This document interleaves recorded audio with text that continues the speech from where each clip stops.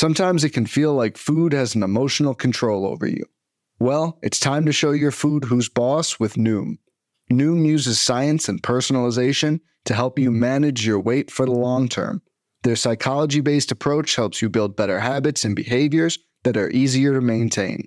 The best part? You decide how Noom fits into your life, not the other way around. Sign up for your trial today at Noom.com. That's Noom.com to sign up for your trial today.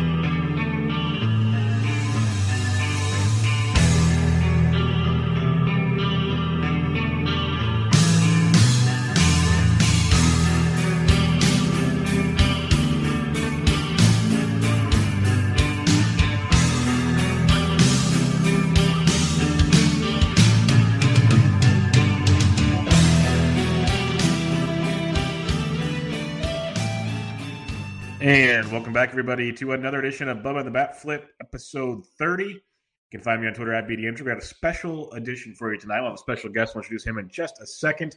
We're going to preview recap, not preview, it's already happened. Recap the 1994 baseball season, the strike-shortened season. That was just insane because if you just listened to us for the last half hour, we were just enamored by everything that took place. So again, you can find me on Twitter at BDintra and my co-host on Twitter at BatFlipCrazy. Toby, how we doing, man? We're doing great, Bubba. I'm excited to do this special podcast looking back at 1994, having Brock on with us. I'm just jazzed. I spent a lot of time playing World Series Baseball 95 on Sega Genesis. That was like the baseball game of my life. And so I'm very familiar with a lot of these players, but just going back and looking at how much the game has changed is really exciting. So I'm excited to do that tonight with both of you guys. And as Toby just mentioned, you can find him on Twitter at BrocnessMonster. Brock popped this up, and it was pretty cool of an idea. So, Brock, thanks for joining us. Gonna have a little fun tonight. Yeah, I'm super excited. Talk about 1994. That's the year Ken Griffey Jr. Baseball came out on Super Nintendo. Yes. I played a whole lot of that. This is like 1994 was one of the peak years for me, collecting baseball cards, reading the stats in the back of them. Little did I know 1994 would end up being quite an anomaly. So excited to talk about that.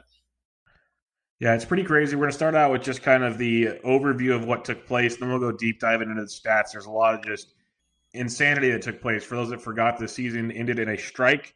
It took place on August 11th of 1994. I don't know if you guys knew this, but when I was researching it, it really surprised me, especially with what's going on right now in a shortened season, how the minor leagues are getting affected. When the MLB went on strike, did you guys know that the minor leagues continue to play out the rest of their season? I didn't. I did not know that, but I'm sure I attended a bunch of games. We had a local single-A team that we always went out and watched games. So, I mean, I don't recall it specifically, but, yeah, I'm sure I went to some of those. It's pretty crazy to me when I read that. I'm like, you got to be kidding me. I figured it would all go to everything would shut down. But one of the takeaways outside of the crazy stats that we saw were the Montreal Expos, that they were 34 games over 500. They looked like they were running away with the division. And pretty much after that year, you talk to any Expos fan, you talk to Rob Silver, any of them, it pretty much ended from there. Toby, do you have anything on the Expos from 94? No, I mean, it looked like they were in the driver's seat. I think you had mentioned in the notes it was the first time with three divisions, which is very interesting. I mean, just the game before that, without the wild card and with just the two divisions playing each other was something else. But Expos looked like they were going to go up against the Yankees. Those were the only two teams that had a winning percentage above 600. The Yankees were 27 games above 500 at 70 and 43, but not close to those Expos. They looked very, very good. And that roster, like, it wasn't a roster that had a superstar season necessarily, but it was just so deep. There were so many good players on that team at every position in that lineup, and they made it work. And then the pitching, young Pedro Martinez, I believe, was on that roster. So, it's a bummer for Montreal Expos fans. That looked like a incredible season that was happening. Yeah, that was Pedro's first year in Montreal. Mm-hmm. Any other Expos thoughts, Brock, besides the awesome blue jerseys they had? Yeah, the jerseys, really everything about the Expos was pretty awesome. Still see a lot of people around town and whatnot sporting Expos hats. Yeah, definitely. So, yeah, like I was saying, this was right after the Delino DeShields trade. Delino DeShields for Pedro Martinez. That did not work out for the Dodgers. But, yeah, Pedro's first year there in Montreal. And like Toby said, it's not really like they had a whole bunch of superstar standout seasons, but they had a great lineup. Moises Alou, Larry Walker, of course, a couple pretty great hitters right there. And then Will Cordero had a huge season going. Yeah. He's on pace for 2020. Yeah. And back when, that wasn't a thing, guys that stole bases didn't hit home runs, and guys that hit home runs didn't steal bases. Ken Hill, and then the closer, John Wetland. They had John Wetland. I mean, the bullpen, that was a solid team. Yeah, a very, very solid team, and it all kind of went away after that. But they had a run. I saw a stat somewhere on Twitter that over like the 15 years prior to that, you put it all together, they were I think they were the top winning team in baseball for like 10 to 15 years, or at least in the top 2 or 3. Like they were a very successful team that it never came to be, and then it all just kind of fell apart when that took place. Another interesting stat when you look at the standings when the strike took place. We talk about it with divisions these days. Like in the NL West, it's Brock's division. The Dodgers just have control of that division. But, you look at divisions like, say, the NL Central, where you have 2 to 3 teams that can compete, and other divisions. The AL Central in 94 had 3 teams, the White Sox, Indians, and Royals, that all were 13 games over 500. Brock, do you think we'll see anything like that ever again?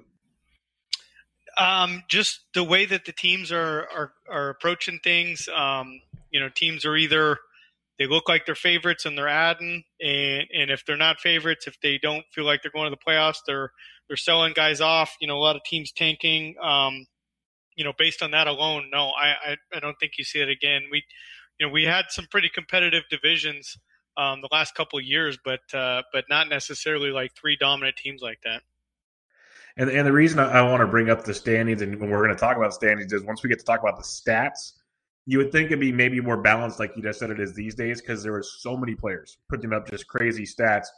But like we talk about the 3 teams, 13 games over 500, it was the opposite in the AL West, Toby, where the Rangers led the AL West with a 52-62 record. So between the 3 teams over 13 games and then the Rangers, just how bananas is that?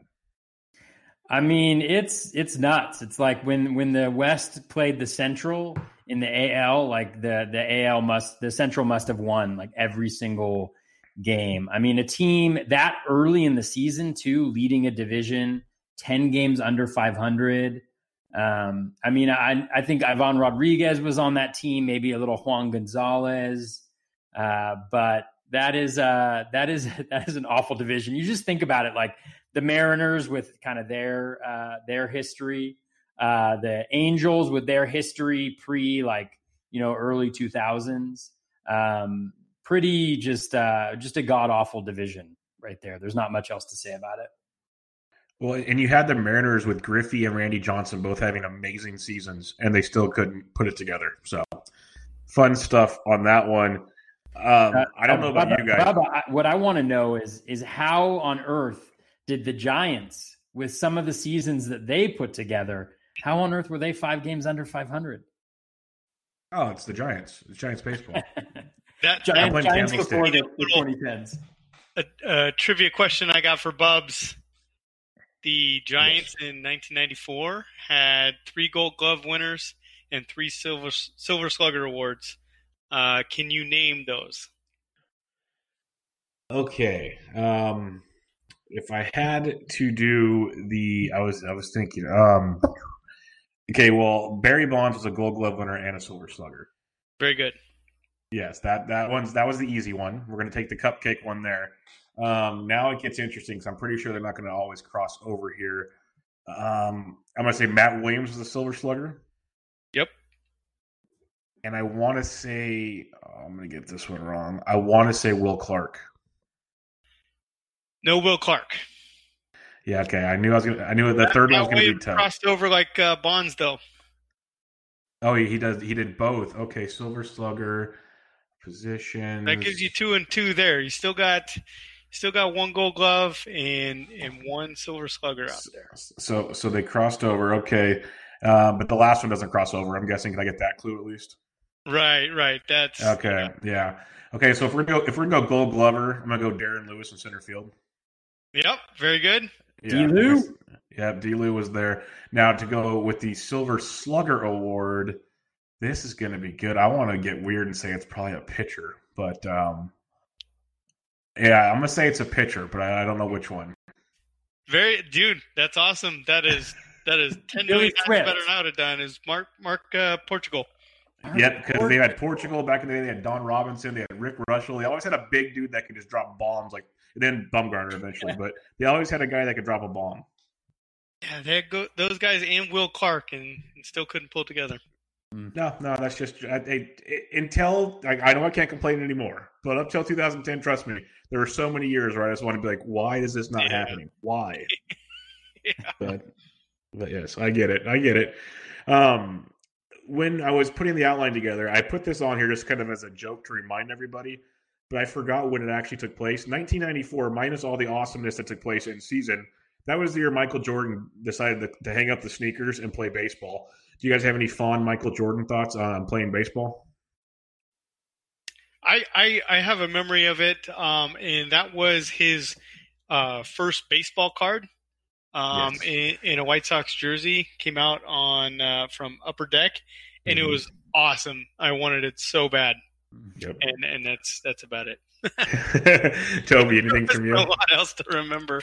Yeah, I remember. I think he played at Birmingham. Is that right? Yeah, Birmingham Barons. I remember his minor league stint. I think more than his major league stint.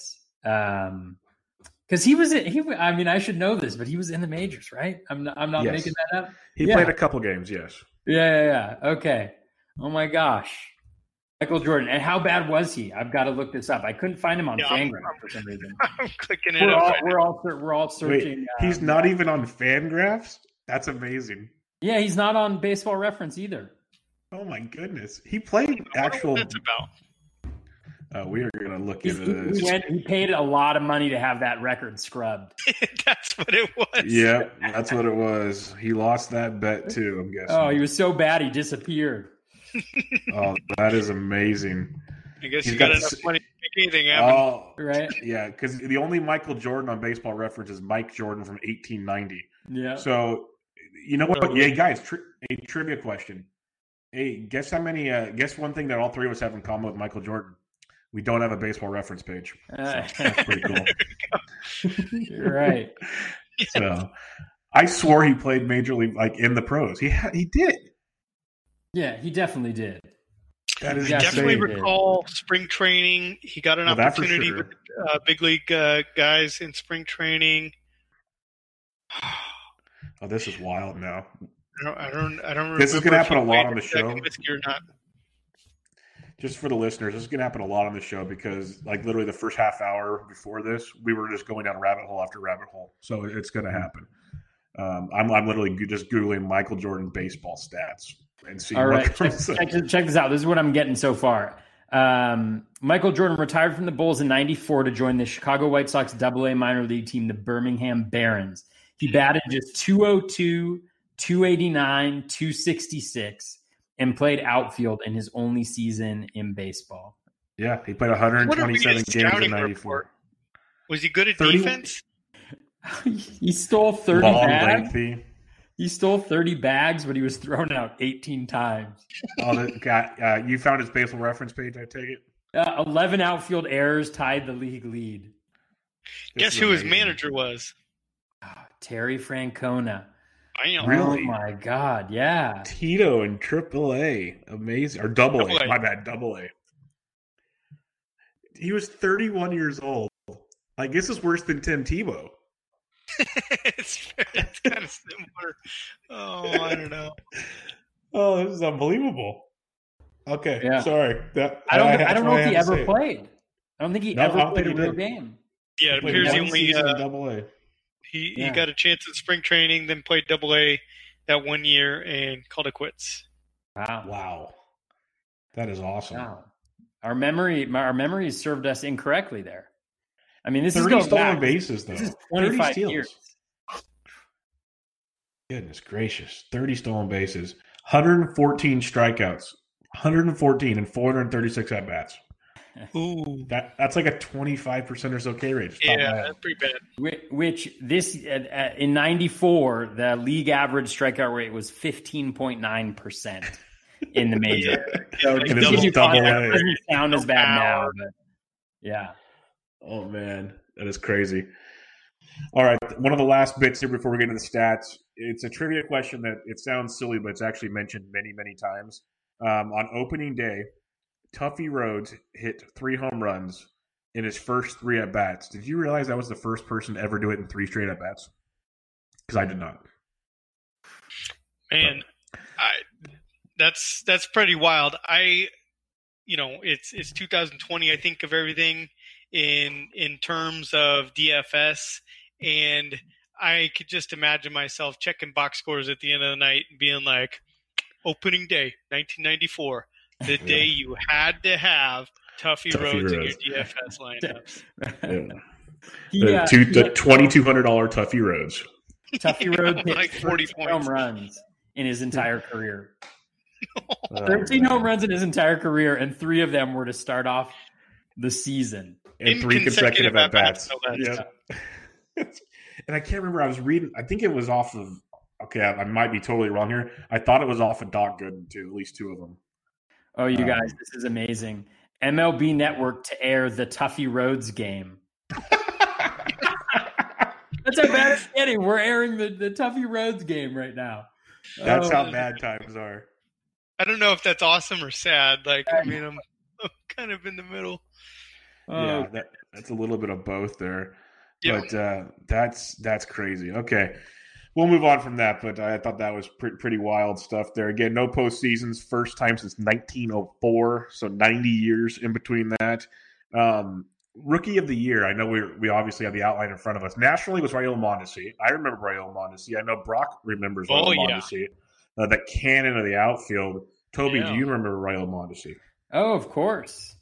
I mean, he had to be he got 30-30 at least 1 year, right? At some point in his career. Should have. Yeah, 30-30. He definitely had the tools he did it. Right? He did it twice. Why? But in Toronto, he did it twice, 97 and 99 with the Dodgers. He didn't quite get there with the Blue Jays, but yeah. Pretty decent there for Toronto. And I knew most of us would remember Raul Mondesi.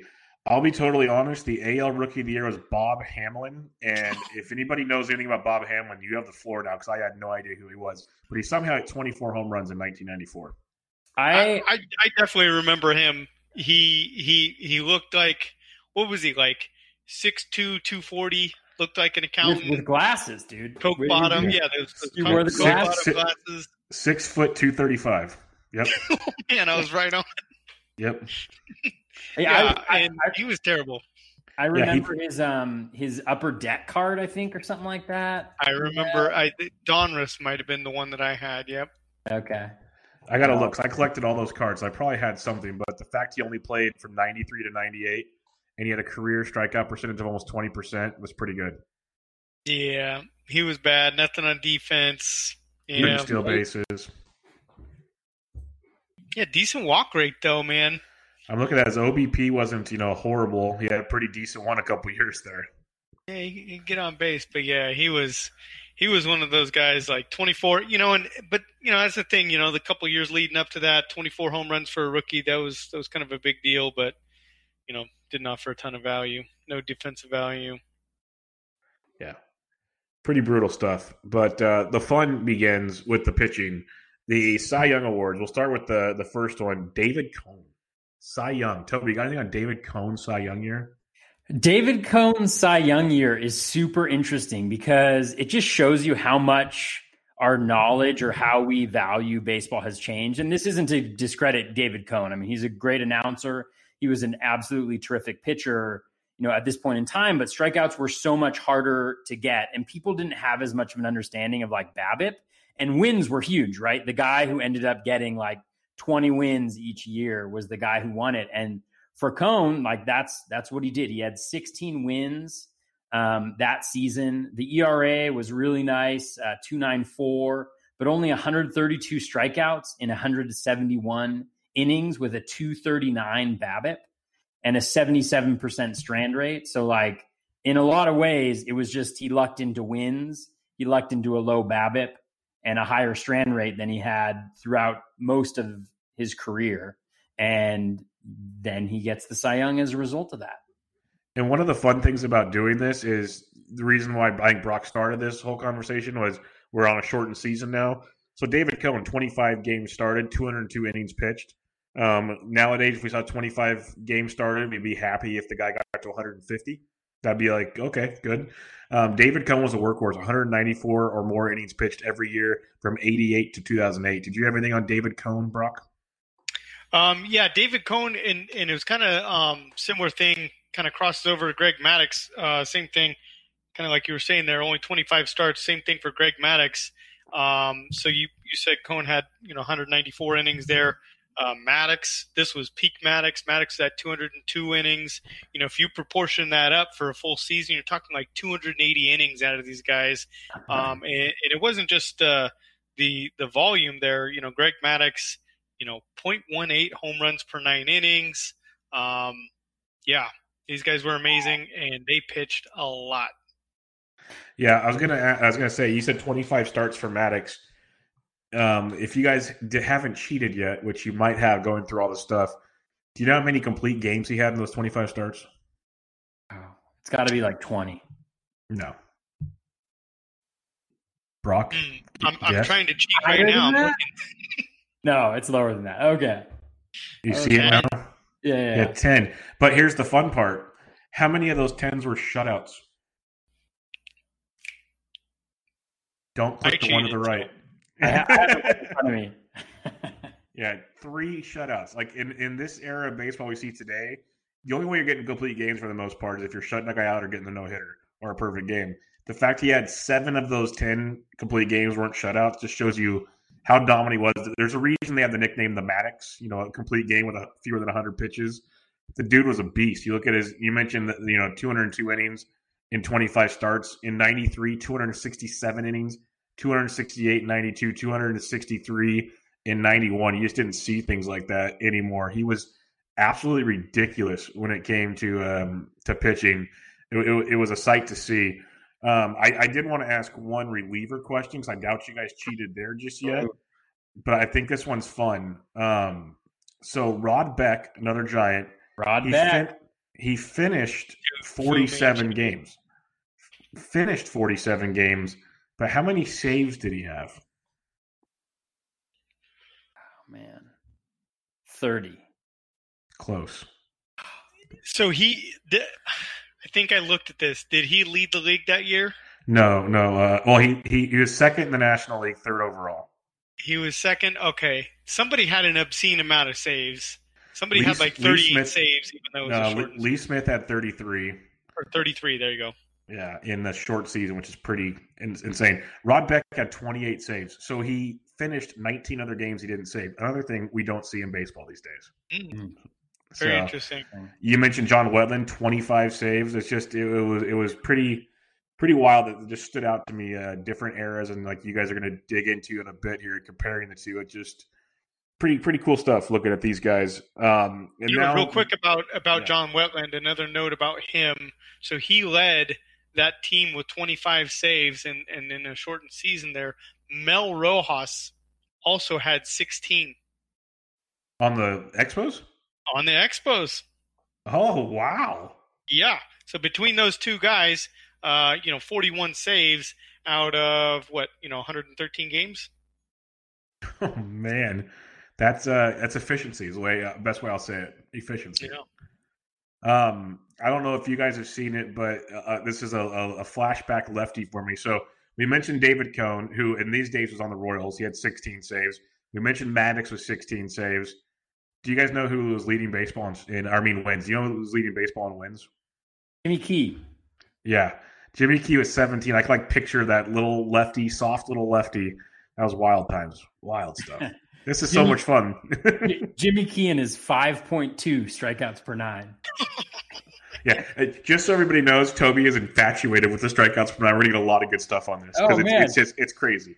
Jimmy Key and his 6.3% K- walk rate. Unbelievable. All right, let's talk. He's essentially Alex Cobb. I mean, let's be honest. Oh, man. Without the light ball. Let's talk about the MVPs real quick before we get to the deeper stats. There could have been many MVPs for me this year. Like Cy Young's, there could have been a couple more, but I think they nailed those pretty good. When it comes to MVP, these two guys deserved it, but there's some really close seconds. In the AL, it was Frank Thomas. And I know, Toby, you were, or one of you guys, I can't remember which one it was tweeting or texting me stuff. So Toby can have the floor first. Frank Thomas. Frank Thomas's year in 94 was just absolutely insane. So his WRC plus was 205. His WOBA for 113 games was 499. He hit 353 with a 487 OBP and a 729 slug. And my favorite of all of them is he had a 21% walk rate and a 12% K rate. So you're talking about a guy who was at the pinnacle of power, really in baseball, who had an insanely good eye, who made a crap ton of contact. Now, they don't have all the contact metrics and the super granular stuff at this point in time in baseball, but you can just imagine a guy with, a really high, a 90% contact rate and just an incredible eye. It's just amazing to me the year that he put up a 499 WOBA for a full, not a full season, but 517 plate appearances. The 38 home runs is impressive, but other people did that. What he did was just absolutely remarkable. And we forget how good of a hitter he was. He hit 300 for 8 consecutive seasons. He had more walks than strikeouts for 7 consecutive seasons, 100 runs for 7 consecutive seasons, 100 RBIs for 7 consecutive seasons. This guy was just an incredible hitter for a very long time. What are your thoughts on Big Frank's season there, Brock? Yeah, so even though as a Dodgers fan, I watched, and we've had this conversation on Twitter before, WGN and TBS always had Braves games, always had Cubs games, always had White Sox games. And so Frank Thomas was my favorite player, even though I was a Dodgers fan. And so I actually watched a lot of Frank Thomas back then. And I believe this is the year I went to my mom got me tickets. I went to Angels games to see Frank Thomas and Ken Griffey Jr., and they both hit home runs on the games that I went to. So nice. That was super exciting. But a little bit of context with Frank Thomas, those numbers that Toby's talking about, 205 weighted runs created plus, is amazing. For a little bit of context, Mike Trout, his best season of his career, of course, Mike Trout obviously offers a lot of defense that Frank Thomas didn't, but just offense alone, 2018, Mike Trout had a 190 weighted runs created plus and a 447 WOBA. And, Frank Thomas, 205 weighted runs created plus, and the 440 or 499 WOBA. That is a significant margin between the season Frank Thomas was putting up there and then the best that Mike Trout's ever done. That's something else. And a lot of it comes from the power and stuff like that. But like Toby said, over 20% strike or walk rate, 12% strikeout rate, kind of unbelievable combination of power and contact there. It's kind of a funny correlation here between Frank Thomas and then over the National League, the MVP in the National League, Jeff Bagwell. Also had a 205 weighted runs created plus, but he also had 15 stolen bases. Yep. The steals were impressive. Fewer walks. Woba was a little lower just a bit. But everything else almost in line. More RBIs, 15 more RBIs. With those stolen bases, I think people forget that with Bags. And obviously, towards the end of his career, a little bigger guy. It happened to a lot of these boys in the 90s when they finished their careers. But I looked back and saw some pictures of Bagwell from 94, and a lot skinnier, smaller boy that was running around the bags. And I don't even think he had the big, brick batting glove that covered his hand to protect himself. That thing is crazy. Like I don't think he had that back in the day. So the steals are crazy. Like he wasn't Barry Bonds though, but like Larry Walker, 15 steals, only 19 homers. So yeah, Bags and Frank Thomas, those two seasons are pretty remarkable. But had to be runner up to Frank Thomas. The aforementioned Joey Bell, aka Albert Bell, had a monstrous season. Hit 357, so he had a better average than Frank, but a lower WRC plus, 2 fewer homers. 16 fewer runs. Yeah, like he crushed it. Albert Bell did. So that one stood out to me as interesting. Little quiet season, not nearly the home runs or anything, but Paul O'Neill still had 21 homers, hit 359. Paul freaking O'Neill, like 460 OBP. Any other hitters stand out to you, Brock? Yeah, those were pretty much the guys. It's but I'm looking at the list, and definitely the one that does stand out is we were just kind of laughing about this, but Bob Hamlin is up there. He was 13th in weighted runs created plus. I mean, a 146 weighted runs created plus in 101 games. That's legit. That doesn't happen often. Kind of prop that up with a 15% walk rate and a 16% K rate.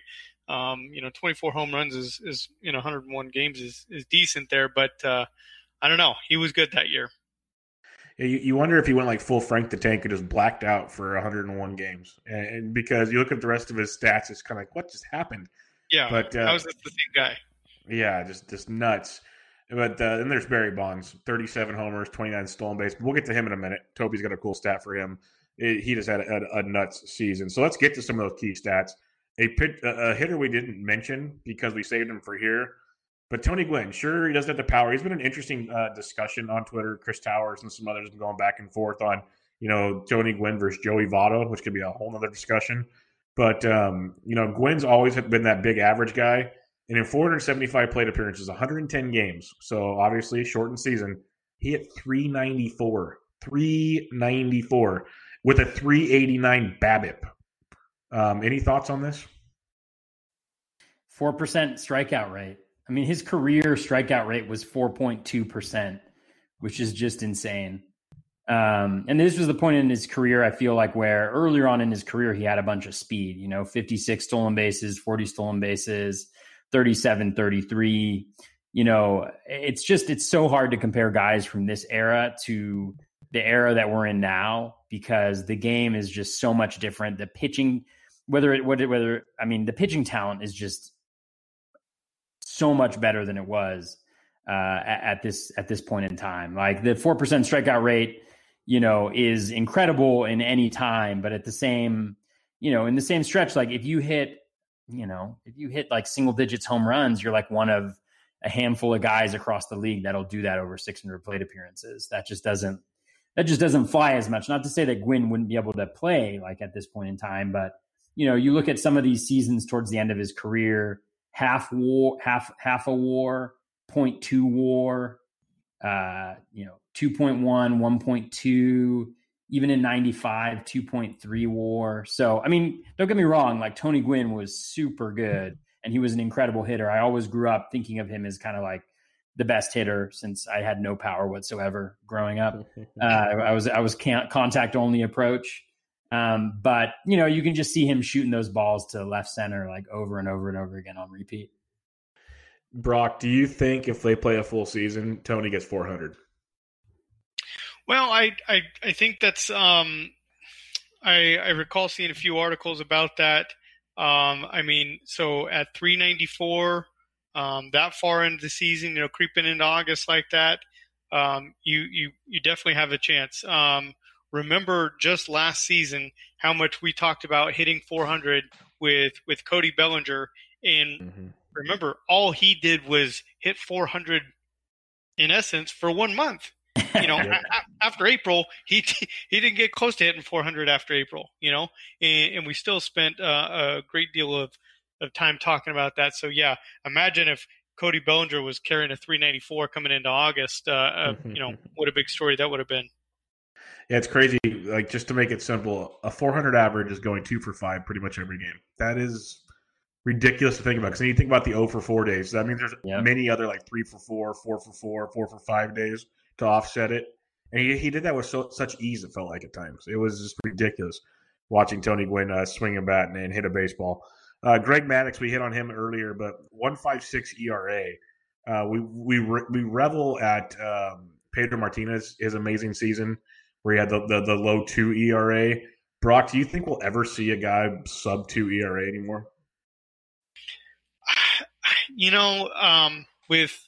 With the way that things have gone, and I don't really have the numbers pulled up to back it up, but it is as much as the approach has changed at the plate, and it's rewarding some of these hitters. You're getting a lot of guys, posting 25 home run seasons, where these are guys where back in the past, they only hit 10 or 12 home runs. So guys are hitting a few more home runs, but I think at the same time, things are being specialized at just on the other side of things for pitchers as well. And so while we're seeing a lot of hitters put up some huge seasons, we're also seeing a lot of pitchers put up some pretty huge seasons. I mean, just last year, the 2 pitchers for the Astros there, Justin Verlander, Garrett Cole, those guys put up, some pretty gaudy numbers there. I kind of feel like, with the way those guys, I think, Clayton Kershaw put up a 1.9 ERA a couple of years ago. I think we're kind of the game's moving to where we're getting a lot of extreme outcomes.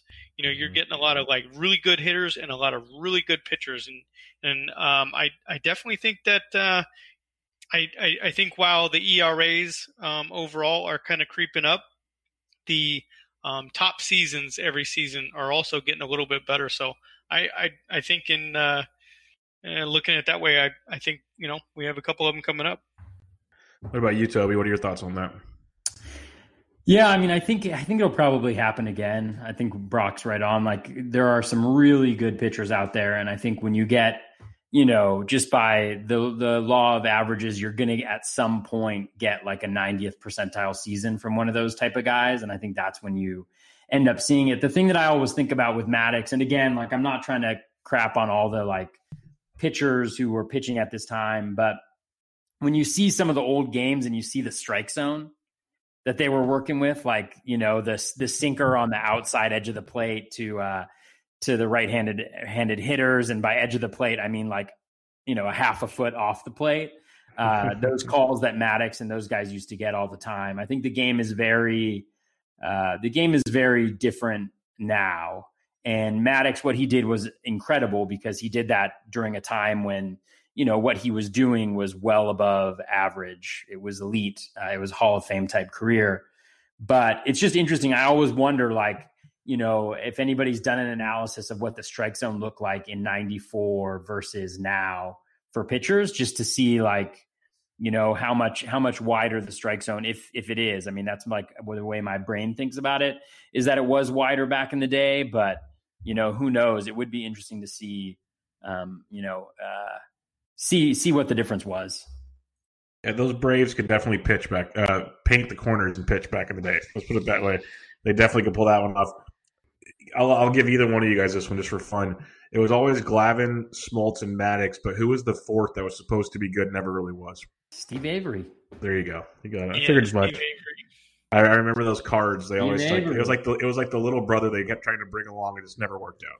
Yeah, I remember the baseball cards too. Yeah, all the time. What's amazing is, like, to Brock's point earlier, like, because of TBS, I grew up like watching so many of those games. I think we all did. Like, we'd come home from school and they were on TV. Yeah. It was awesome. Totally. Did you guys ever watch Home Run Derby, the black and white Home Run Derby? I've tweeted about this is the time they should bring them all back. I would watch that religiously. Oh, for sure. I think they should do it during the off season. Just have like a bunch of the kids go to like go to Mexico, go wherever you want, find a ball field, and just tape like 20 episodes, and so we can watch them whenever. Like I'd be so in. Think about how much fun, like with the bat flips, like you mentioned Bellinger, Acuna, Vladito, all those guys just doing a home run derby TV show. How amazing that would be. I mean, last year's home run derby was insane. The Jock Peterson, Vlad. Was it Vlad? No, it was it was Vlad. It was Vlad. It was Vlad. Yeah. Yeah. It was awesome. Definitely an awesome deal. You know what was crazier is Kenny Lofton. He had 60 stolen bases at the break, and 60 stolen bases in a full season nowadays would be like number one, easy first round draft pick in fantasy wise. But he had 60. Vince Coleman had 50. Otis Nixon 42. For all of us that remember the old days, these were your base stealers: Biggio, Deion Sanders, Marquise Grissom. But Kenny Lofton had 60. And Toby, you equated out what his pace was. You said 86 stolen bases. That is just nuts. Yeah, I mean, he was. What really is remarkable to me about the stolen bases guys during this time is that I feel like now we have a bunch of guys who steal a lot of bases, but they don't get on base. Like they're not high OBP stolen base guys, like a lot of the elite speedsters. So like Billy Hamilton? Yeah, like Billy Hamilton, Malik Smith. Like when you can get a guy who's got a decent OBP who also steals bases, it's just huge. But you look at some of the guys during this time. I mean, Lofton, walked 10% of the time, so above league average. Otis Nixon walked 12% of the time. Biggio walked 12% of the time. And then you have this group of guys, like most of the guys on this list have double-digit walk. Most of the guys on the list of most stolen bases that season had double-digit walk totals. And it just makes you think, like, what happened to the guys who had, speed, who could get on base? Like the game should have evolved. I mean, obviously the stolen bases are worth less now because of the home runs. But, at the same time, like a guy who can get on base and steal second is so valuable. But I'm also wondering, like, Otis Nixon had 0 home runs in 461 plate appearances. Like, why on earth were pitchers walking him 12% of the time, right? Like, where is the fastball right down the middle, And so I think that's obviously, changed a little bit, like the approach of pitchers, and velocity has something to do with that as well. But just interesting to me. And I think to Brock's point earlier, like guys who stole bases didn't hit home runs, and guys who hit home runs didn't really steal bases except for Barry Bonds. Yeah, and Kenny Lofton reminded me of Willie Mays Hayes. I swear, like that's who they modeled him after in Major League. It had to be like that was the guy. But Brock, I want to ask you about another guy on this list because he's a former Giant turned Dodger, and he hit .314 with 8 homers and 27 steals, and he was on one of your Twitter lists. I want you to wax poetically about Brett Butler. Yeah, so I tweeted this story. I'll go over it again real quick. So my favorite, obviously Frank Thomas, my favorite player, my favorite Dodger though was Brett Butler. He played center field, and one of the games, the first game that I can recall going to, probably wasn't my first game, but the one that I remember too, he hit a home run out to center field. We were sitting in the bleachers out there, came out the next inning, waved to everybody out there. So I was instantly a fan. And Brett Butler, I always, you have these images of these guys. Brett Butler is a guy who's a great bunter, of course, bunted a lot. You think of those kind of guys, those scrappy hitters, and you don't think of them as like being good hitters, like he 27 stolen bases, and maybe he could run it down in center field, and that's how he had a job there. I mean, he had a 138 weighted runs created plus that year. Only 8 home runs, like you said there, but a 14% walk rate, 10% strikeout rate. He got on base over 40% of the time. For a little bit of context there, Mookie Betts for his career is a 135 weighted runs created plus. I mean, Brett Butler is a 138 that year. So definitely could run it down in center field. But, like you said, those guys, they stole bases, but they could really hit too. Another thing, there's another one about Kenny Lofton. He was on pace for 86 steals that year. He had a 142 weighted runs created plus. I mean, these guys weren't just, stealing bases. They could hit. Yeah, that's what's pretty crazy about him. And let's go to some of the other big boppers here. The 2 guys that led baseball at the strike in home run. Matt Williams, we talked about him earlier, 43 home runs. and Ken Griffey Jr. at 40. The two guys with over 40 home runs. I remember as a Giants fan, everyone was distraught that Matt Williams was going to break the record. He's going to hit over 62. Who knows if that would have happened? Maybe. Do either one of you guys, we'll start with you, Brock, do you think Williams or Griffey or any of these guys, because Bagwell at 39, Thomas 38, Bonds 37, do you think any of these guys would have broken the record that year in another 30 to 40 games? I don't know about breaking the record. You get into the fall, especially Matt Williams being up there in San Francisco. I think we all remember that was 1994's Candlestick, correct? Yes, yeah. Candlestick with the wrappers and everything. That was always fun. Yeah, so you get, like late August and September when the wind was blowing out there and stuff like that. It'd have been tough for him at home. Ken Griffey Jr. wasn't in a great park, but he made it work. That's tough. It's tough to say, but I will say that I do recall watching interviews with these guys. This was only a couple years ago, too. I think the most recent one was with Frank Thomas. I was watching an interview, and he was talking about 1994. And he said, I was super bummed about it. Everybody kind of knew, a lot of guys were having big years. He was like, that was kind of, my year that I had a great chance at 50 home runs. And of course, he never hit 50 home runs. As much power as he had and as good a hitter as he was, he never hit 50. He was like, I know, kind of the sentiment from some of these other guys, they were kind of thinking the same thing. This was a year that they were going to put up those big numbers, and they really didn't get a chance to. What about you, Toby? You think any of them would have done it? I don't want to be a full downer, but I mean, they weren't pacing to do it. Like, they were definitely close. And I would have probably, even though Williams was like 3 home runs up, I mean, Griffey was just such a good hitter. I mean, he was incredible. Oh, yeah. I was looking this up. Center fielders during the day, like, they did not hit for power at all. He had 21 more home runs than any other center fielder in Major League Baseball. Second was Ray Langford with 19, and he had 40 during that season. So just an incredible talent there. What I remember most, though, is just Matt Williams' batting stance. You know how he used to eat? He used to eat his shoulder. Yep. He'd be like gnawing on his shoulder when he was up to bat. I always remember that. Him, Bonds, and then Will Clark. I know Will Clark was your favorite player and my favorite player for a while there too, Bubba, growing up. But all of them had such distinct batting stances. They were so fun to emulate, like playing in the front yard or whatnot. So a lot of fun. Yeah, you mentioned Candlestick. For those that didn't enjoy Candlestick the way I did many times, if you stayed there for a night game and went extra innings, it was so miserable and cold there. They gave you a button saying that you survived an extra inning game at Candlestick. So, my dad has probably 20 of them on a hat that he used to wear all the games. So that was a thing. And then this 94 season, I remember very clearly, this was when the bleachers were in left field, not the old orange seats. They actually moved the metal bleachers into left field so you can make all the noise on them, and that was always highly entertaining. We've talked Bagwell a couple times. He had 116 RBIs. Toby, you mentioned he was on pace for 166 RBIs. Like, we talked Nolan Arenado's like the big RBI guy. 166 is just insanity to me. Yeah, he was so good that year.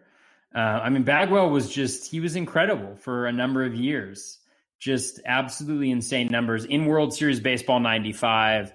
I would always you could do this thing. It was like way ahead of its time. You could draft teams, like where you just take the whole MLB pool and you draft guys. And it was kind of like my first foray into fantasy baseball, because there were guys towards the end of the draft, like Jim Thome, where they were one tool guys, where he had like a 9 out of 9 on power and nothing else, but you could hit a crap ton of home runs with him. So it was like identifying those late round sleepers that could help you out a lot. But Bagwell was probably my favorite guy to have, just because, like him and Frank Thomas were the guys who had like 9s across the board in every hitting category.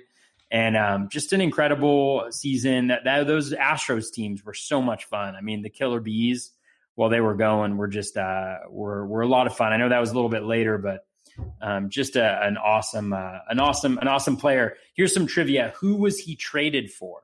He was a Red Sox prospect, and he got traded to Houston. I remember hearing this one before. It's almost as bad as the John Smoltz Detroit to Atlanta trade. Not quite as bad as Chris Archer to the Pirates trade, though. We'll see Austin Meadows when he wins his MVP. Yeah, I can't remember off the top of my head. No. It's Larry Anderson. Oh, yeah, never would have got it. Yeah, Larry Anderson, man. I have another trivia question. What MLB player shared, well, not just shared a birthday, but was born on the exact same day as Jeff Bagwell? What, MLB player? Yep. Same day as Bagwell. May 27th, 1968. Who shared that date of birth? I have no idea. I'll go with Dante Bichette. I have no idea. Toby? 1968. That's a good one. I don't know. I'll go Frank Thomas. How about Tim Salmon? Frank Thomas. Is Frank Thomas? Right. Oh, Yep. Man. Oh, wow. Holy Awesome. moly. Yep. These guys, Fuck it up. 2 first basemen, massive hitters, couple of the best right their generation, both Hall of Famers. Bagwell Yeah, just they're both in. Fame, right? Yep, they're both in. Yeah. But Barry Bonds isn't, just so we're all counting. Yeah, we don't. That'll start me on a whole downward spiral. Yeah, weird thing. Born on the exact same day. That's cool. That is crazy trivia. Crazy right there. Speaking of Barry Bonds, 37 homers, 29 stolen bases, 312 average, 173 WRC plus. This is still skinny Barry Bonds days. He's got the big cross earring coming out the ear. He's got the waggle at the plate. And Toby, what did you project him to finish with that year? Yeah, so I just took the number of plate appearances he was averaging per game and put it out to 155 games. He was on pace for 51 stolen bases or 51 home runs and 40 stolen bases. A 50-40 season is what he was on pace for. He had 15% walk rate and a 9% K rate. This is what kills me about Bonds not being in the Hall of Fame is who knows whether he was juicing or not by this point, but the guy already had 3 MVPs under his belt. By this time, he was just the greatest player of our generation who happened to join everybody else in doing roids and being so much better than everybody else. I mean, he had in 90 with the Pirates, 33 home runs, 52 stolen bases, 34 home runs, 39 stolen bases with a 311 average for the Pirates. He's just an incredible player. I won't even get into his early 2000 season with the Giants just because they're a joke. His 6-to-1 walk to K rate, but it's a travesty he's not in there. But his 94 was just absolutely phenomenal. Anything on him, Brock? We could do a whole podcast on him, and maybe we should. I don't know. Yeah. No, I'm with you. I'm looking at his page. We might have to do that because I just pulled it up. A 298 career average, 20% walk rate to 12% K rate in his career. You could just keep going, but it's wow. And he's not in the Hall of Fame. He has the 4 best seasons by WRC plus in the last 25 years. All 4. Yeah, we might have to do something like that. Toby, I'll let you take the next one. You have an interesting stat here that stood out quite surprisingly. Oh, yeah. Well, I just thought that this was kind of funny. Carlos Baerga, who, great player during his day, he had the lowest walk rate in baseball that year with a 2.1% walk rate. So just to put that in perspective, the overall walk rate in baseball at the time was 8.9%, which is higher than what it is right now by almost 1%. And Tim Anderson had last year, we know Tim Anderson does not walk. He had a 2.9% walk rate. And so you're talking about Carlos Baerga having worse plate discipline than our buddy Tim Anderson during a time when people had great plate discipline. He was just an absolute anomaly. And I never remembered that at all about him, but that year was kind of special for him in terms of the low walk rate, but it just kind of stood out to me because he still put up a 314 season with 19 home runs, 80-80, in only 400 and a little over 450 plate appearances. So still a great season, but I just thought that was a little funny having that low of a walk rate during that period of time. And anytime you can throw Carlos Baerga into the conversation, I think it works. I feel like a dummy. Will Clark was on the Rangers this year. It was JT Snow at first base. Just noticed that looking at walk rates. So that was fun. JT Snow was a very likable player. Yes, he was. Brock, I got a fun walk question for you. So Carlos Baerga, 2.1% walk rate. Who led baseball that year in walk percentage? It's not Frank Thomas at 21.1%. I'd be impressed if you got this right. Can I guess? Yeah, as long as you haven't looked, you can guess, yes. Yeah, Toby, what's your guess? Because, if it wasn't Frank Thomas, that was Frank Thomas was over 20% that year. Yeah, Frank was 21.1%. He was second place. This is super random. Mickey Tettleton. That is correct. You looked, didn't you? No. I did not look now. I didn't look now, but I was looking by position earlier today. And I remember seeing him and being like, wait a second. Mickey Tettleton had a 22% walk rate. Yep. And I always thought of him as like a guy, he had that batting stance where he just kind of like let the bat kind of hang straight out the bat behind him. Yeah, totally. The big chaw on his right cheek. Yeah, him and Mickey Morandini, right? Yeah. Yeah, totally. And so he did that thing, and I always thought he was a really high K guy, and he was for the time. But he walked 22% of the time that year, and I think his strikeout rate was like 21%. So really high for the time, but like nothing compared to league average now. Yeah, looking at third place, Ricky Henderson, 19% walk rate. He only played in 87 games that year with 22 steals and a 411 OBP. Man, he had to have gotten hurt. That'd have been something interesting to look at down the road. A couple of pitching things to look at. This was the year that Kenny Rogers threw a perfect game. I have one before we go back on to pitching. I have a trivia for either of you. Who won the Silver Slugger at second base in the American League? Oh, the American League. The Astros were in the NL at this point in time, right? What's that? Astros were in the NL still. Astros were in the National League, correct. So not Biggio. Ooh, second base. I think I see it in front of me, so I don't want to cheat. I'll let Toby guess first, then I'll throw a guess out. I really want to go to the second base tab on Fangraphs and see. I didn't do that. Second baseman. No, because there was like nobody. Was it Robbie Alomar? Well, he had a 2% walk rate. It was Baerga. It was. He was really good. I mean, he was really good back in the day. Switch hitter. Yeah, this was in his Indians days. Little pudgy. Yeah, he was Indians and Mets. That's correct. I was going to say Tony Phillips because somehow he had a 17% walk rate and a 20% K rate. Actually, decent numbers: 19 homers, 13 steals. I was like, interesting. Tony Phillips. Baerga it is. Tigers. Baerga it is. Used to wag that bat like crazy. Oh yeah. That was a thing. Like the baseball cards and stuff like that too. But I swear, my dad could go and rattle off any name of any major league player, and I could just hop up right there in the living room and show you their exact batting stance to a T. Any player in baseball. Yeah, I wish I had Twitter back in the day. We could have beat bat stance guy to the game because we all did it as kids. We all did it. Okay, who had the best batting stance though?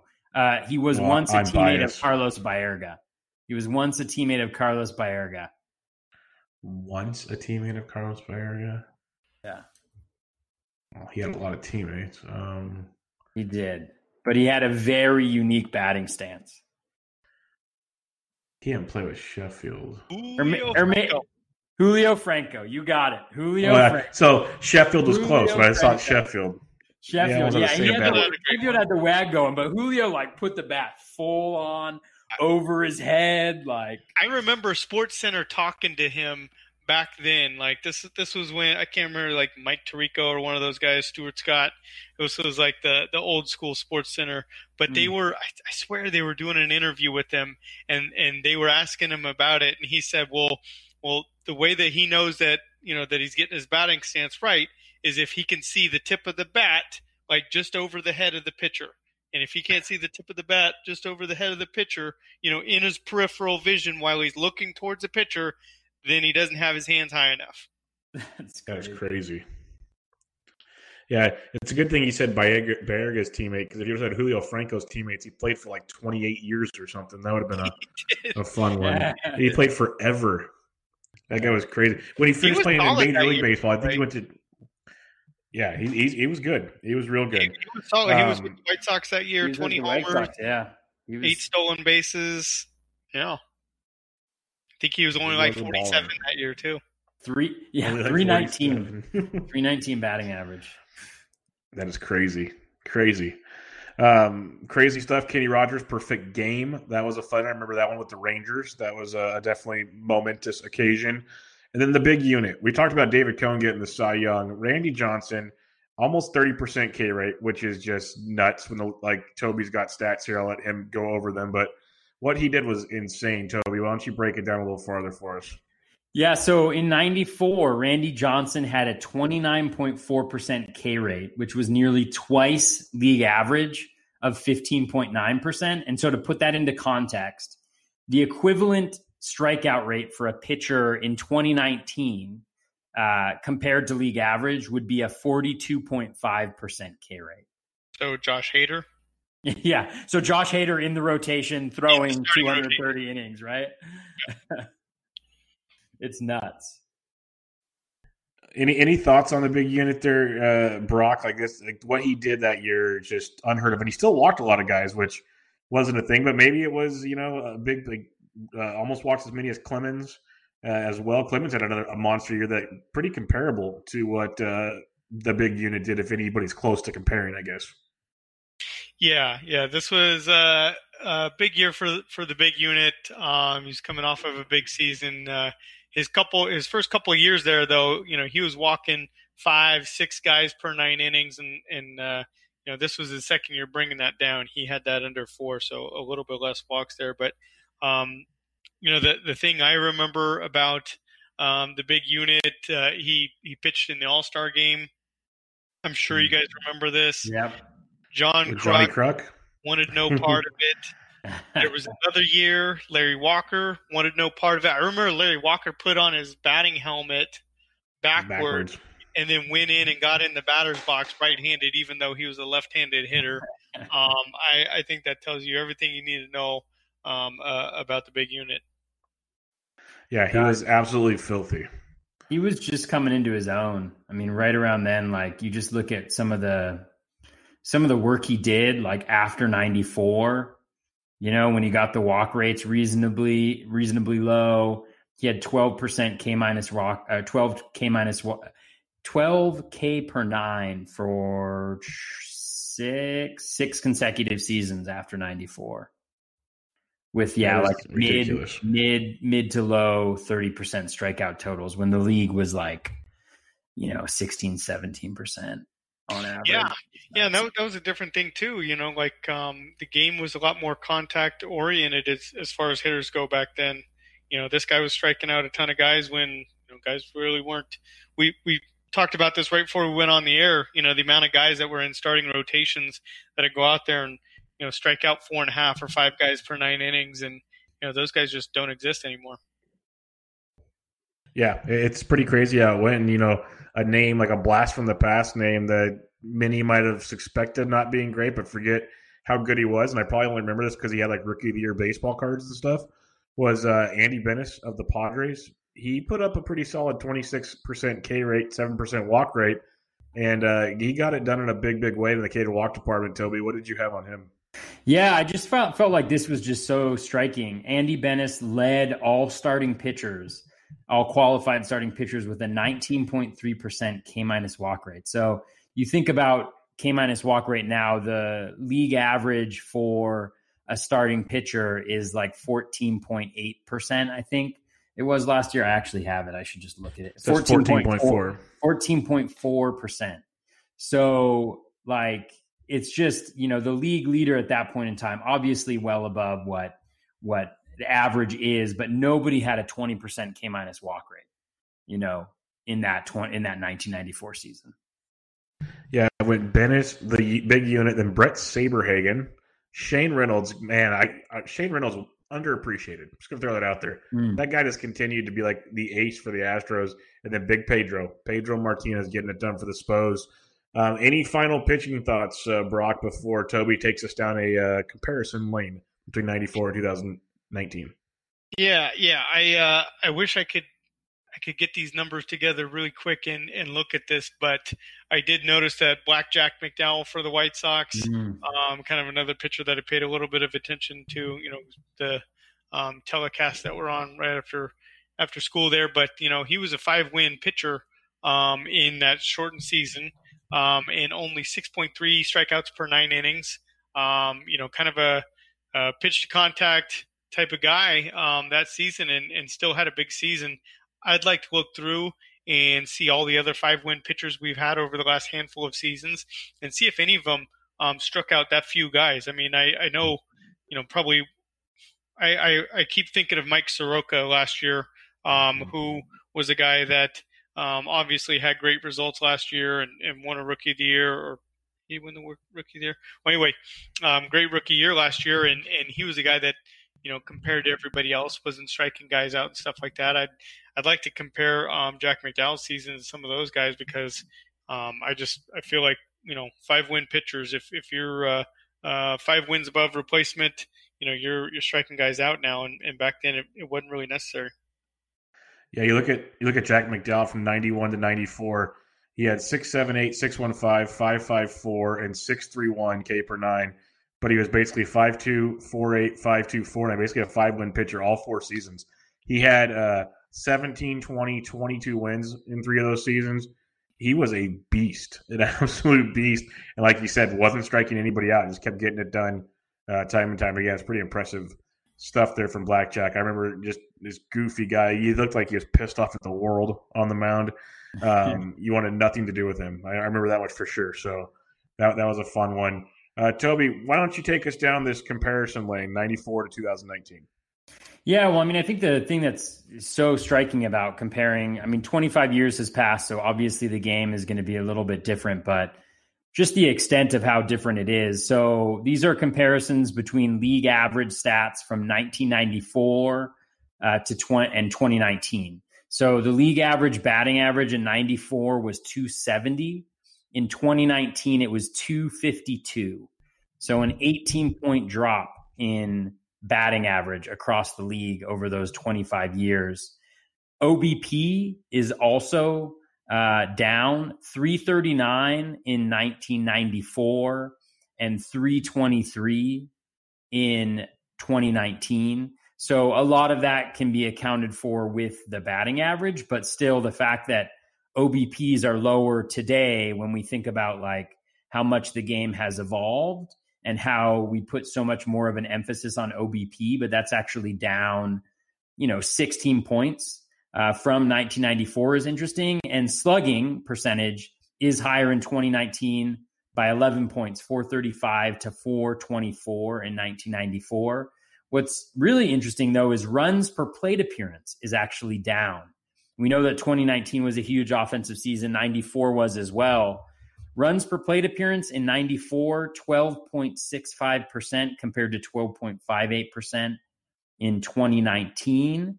So it's just interesting. We think about home runs and accounting for a lot greater number of the runs that are scored, but actually on a per plate appearance basis, lineups back in 94 were scoring more runs.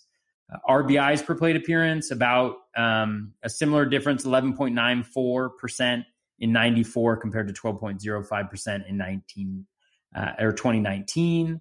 Home runs per plate appearance, here is a huge difference. So 2.66% in 94, which again was a huge home run year. I know that Brock has some comparisons just in terms of per game that he's going to go over. But home runs per plate appearance, 2.66% in 1994, 3.63% in 2019. So a full home run more per 100 plate appearances.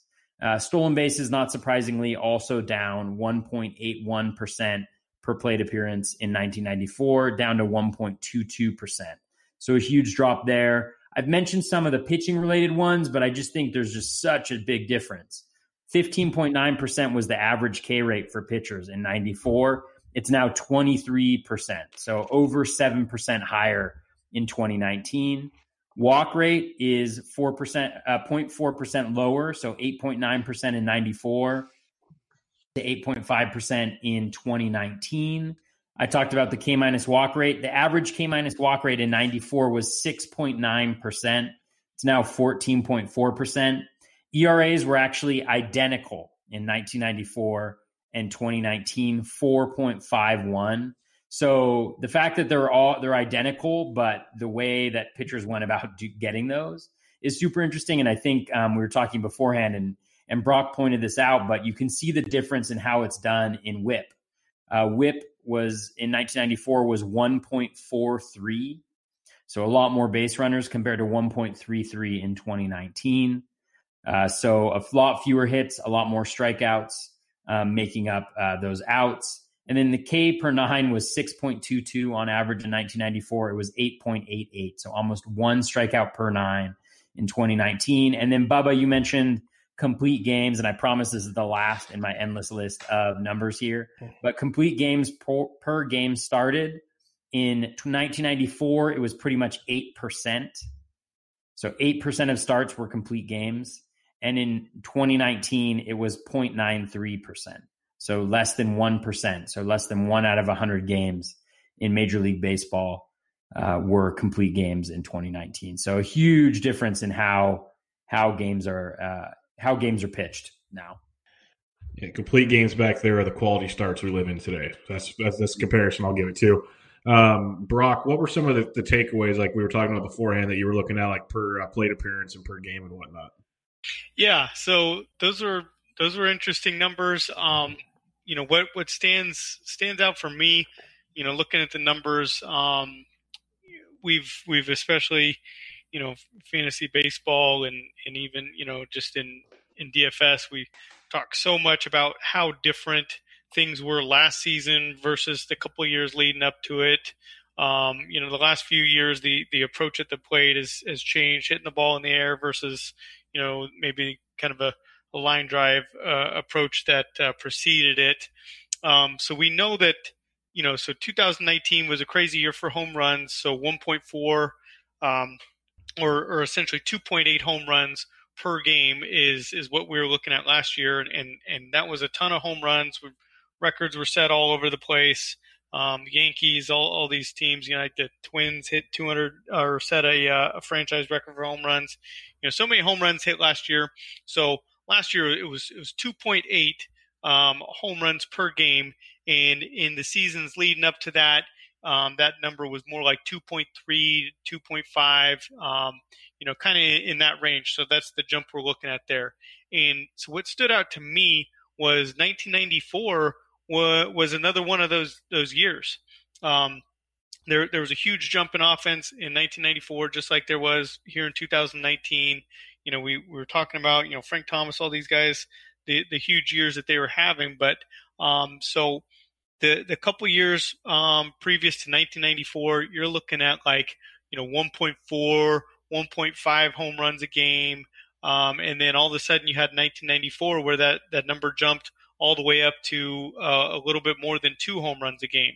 That's a pretty big jump, and that jump is really comparable to the jump that we saw here in 2019. So, 2019, there's so many things that are changing, and we've also pretty well, everybody's kind of nailed down that there was a different baseball in play in 2019. So kind of an interesting thing here.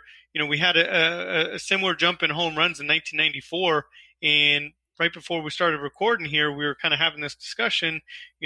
What do we think brought about this jump in home runs? Was there a difference in approach then? Maybe 1994 was a year that they introduced a new ball. And then we started digging back through the numbers. And Bubs, what did we come across? I'm pretty sure it was steroids. I think that's what we're going to go with on this one, because it's really interesting. You watch it, like the year 94, you see everything kind of jump. a little bit more than we saw previously. The home runs went from 0.89 in 93 to 1.03 in 94. And it kind of, that's the pitcher side of things. Let me get to the hitter side, as you'll get even more fun with this one. 94, there were, same thing, 0.89 to 1.03. That wouldn't change. Duh. But you see the home runs continue to rise. They get back from baseball, still over 1. It never drops below 1 again until 2010. But you see this rise. We remember in 2000s, Bonds and all those guys are going crazy. 2001, you even had Luis Gonzalez hit 50-plus homers. And then 2002, it drops a little bit. Then 2004, it comes back up. It goes strong, like I said, until 2007. Then you see a little decline, and it goes low, and then it starts bouncing back up in 2016 to last year's astronomical number. You mentioned the ball last year, 2017. We saw the ball 1.26 home runs in 17, 1.39 in 2019. So if you just watch the curve that's formed, like I don't have a graph in front of me, but you can kind of see the peak and valley here. It was when steroids, like in 94, they maybe just started, you would think. They get back in 95. Then we see, McGuire and Sosa do their thing in the late 90s. Bonds is there, all those guys. And it just starts climbing up. And then when people start getting mad and like, oh, wait, let's not turn our blind eye anymore, it kind of starts going down again. But now we're back to that. You see strikeout rates going up like you guys talked about. But the interesting thing that we saw is as the batting averages went down, the OBPs, sure, they went down, but then they kind of like just plateaued. For me, at least, it looked interesting. They kind of stayed around 320-ish, give or take a little bit, even though the batting averages kept dropping. So guys were walking a little bit more, but you weren't seeing stolen bases. Those all kept falling down. The power department went up. So as you guys were talking about, approach to the plate changed. You saw pitchers striking out more guys. The whip varied, as you guys talked about as well. So I think the conclusion, Brock and Toby, is steroids maybe began a little sooner than people think. At least that's what I'm kind of garnering out of this. What are your thoughts, Toby? Yeah, I mean, what's super interesting to me is we talk about the steroid era and we talk about how everybody needs an asterisk and all that jazz. Nobody belongs in the Hall of Fame who use steroids. And it's like, you look at the home run rates of that era compared to like 2019, and it's not even close. Blows it out of the water. It's like 2016 blew it out of the water. Yeah, so it's like yes, obviously, like they had a choice to do that. They chose to do that. One could argue like the culture of baseball and pitchers were also using it. But it's just fascinating to me because it's like, 2019 is just such an anomaly, like 1.4 home runs per team game. So essentially 2.8 home runs per game, like Brock was saying, compared to the steroid era, which kind of peaked at 1.17 in 2000.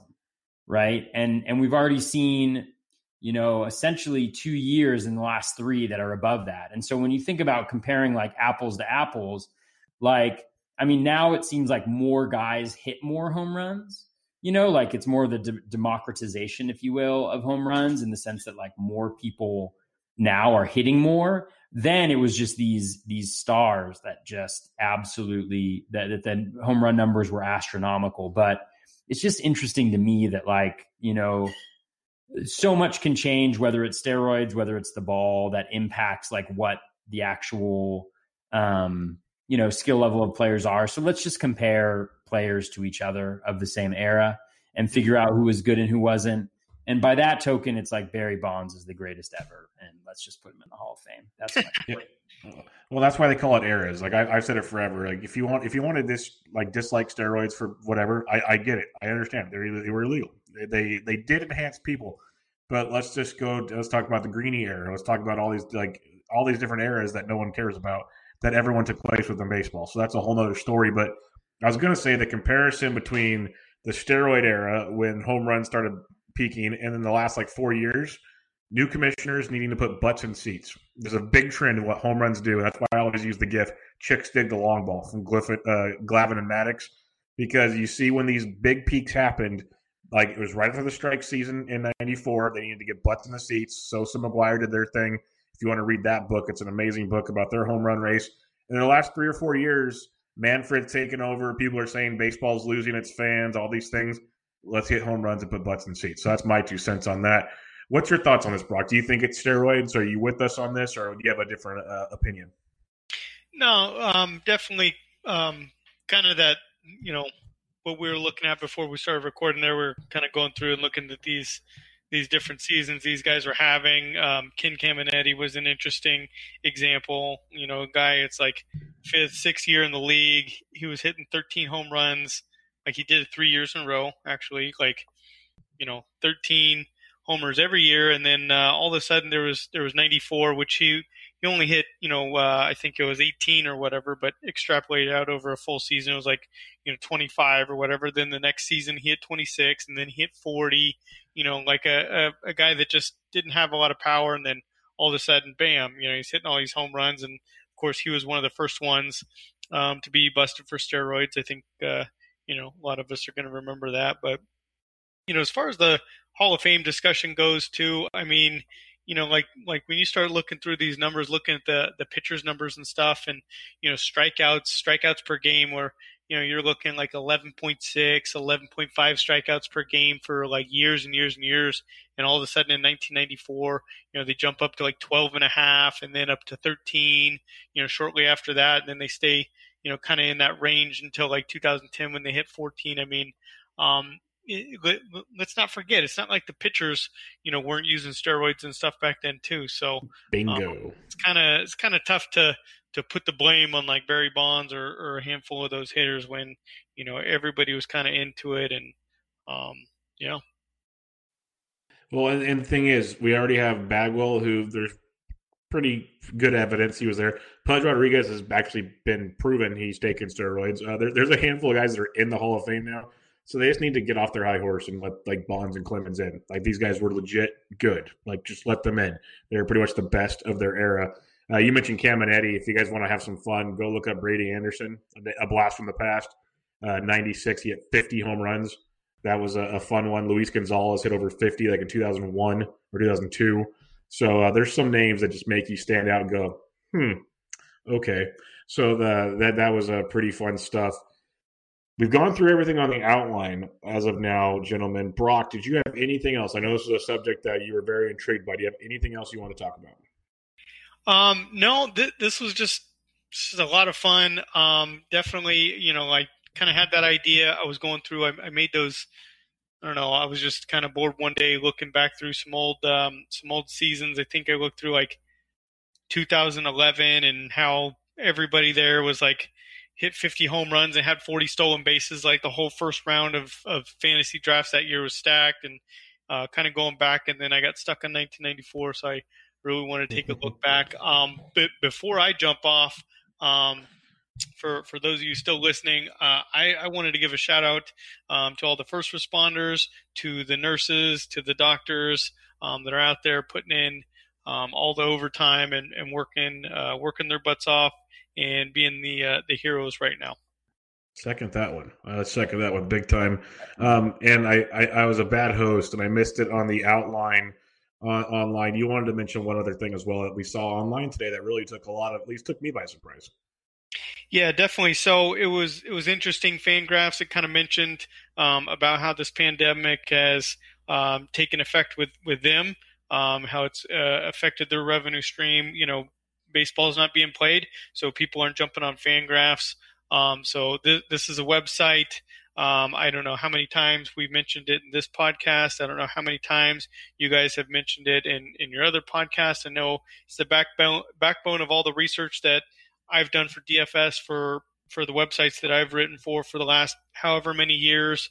Fangraphs is just it's just so important, and it's been free for a long time, and if you really dig deep, you can kind of see the stories of why what they spend their money on, and this is a site. It's kind of this is the baseball fans site. This is the people's site. We've really got to support these guys that have been putting out this great work for so long. So just wanted to give a shout out for Fangraphs. If you don't pay for a membership, it's as low as like $3 a month or something like that. I mean, yeah.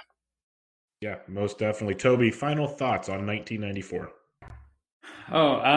Yeah. I mean, I think what Brock mentioned, just those last two shout outs, definitely second those. I think that's awesome. There are more important things in the game that we're focused on right now. But for 94, it was just a blast to go back. Thanks, Brock, for raising the idea. I think you're the first guest ever on a Bubba and the Bat Flip show. So it was awesome to have you and just kind of go back. I mean, I was 12, not to age myself. I was 12 when that 94 season happened. So just like in the midst of, just being a huge baseball fan and doing all of those batting stances. And so it was really a trip down memory lane, thinking about a World Series Baseball 95. So thanks a lot for joining me on the trip and for suggesting it, Brock. It was a lot of fun. Yeah, man, I had a great time. Yeah. Anytime can take a break from other things, take a break from work, take a break from the Twitter news, and just kind of hang out with my buddies and talk baseball. It's a good day. Most definitely, and I second everything Brock said about the first responders and Fangraphs and all that stuff. Support them all and thank them all because they've been great. Like I told Toby on the show last week, even when I just go to the grocery store, I make a point to say thank you to each person I see there because they look miserable and scared to death. So I don't blame them at all. But one last thing, it was great going down memory lane here. Just like I kind of wish I would have pressed record on our first half an hour just because we were just having so much fun just going through the stat pages. But it was really cool. Definitely do this again sometime if it's just talking bonds or something else.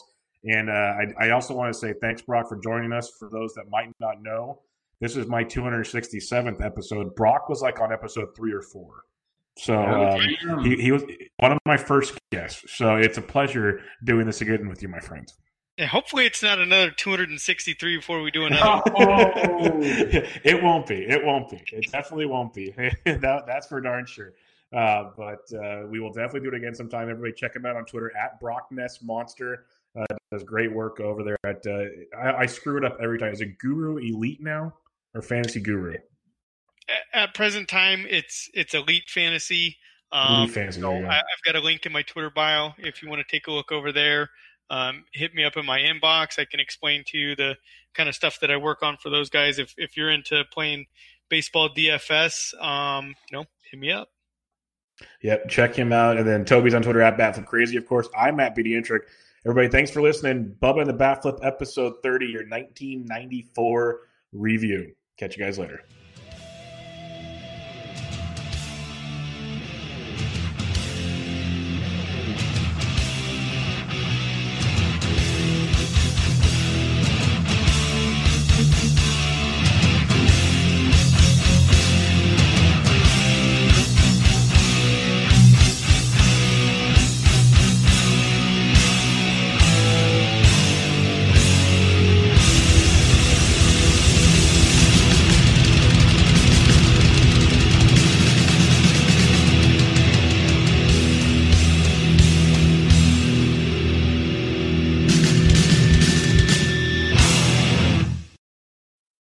Hey, Drew Scott here, and I'm Jonathan Scott, reminding you that life's better with a home policy from American Family Insurance. They can help you get just the right protection at just the right price and help you save when you bundle home and auto. Kind of like Goldilocks and the Three Bears. It'll be just right for you. We love a custom build. American Family Insurance. Insure carefully, dream fearlessly. Get a quote and find an agent at amfam.com. Products not available in every state. Visit amfam.com to learn how discounts may apply to you. American Family Mutual Insurance Company, SI, and its operating company, 6000 American Parkway, Madison, Wisconsin.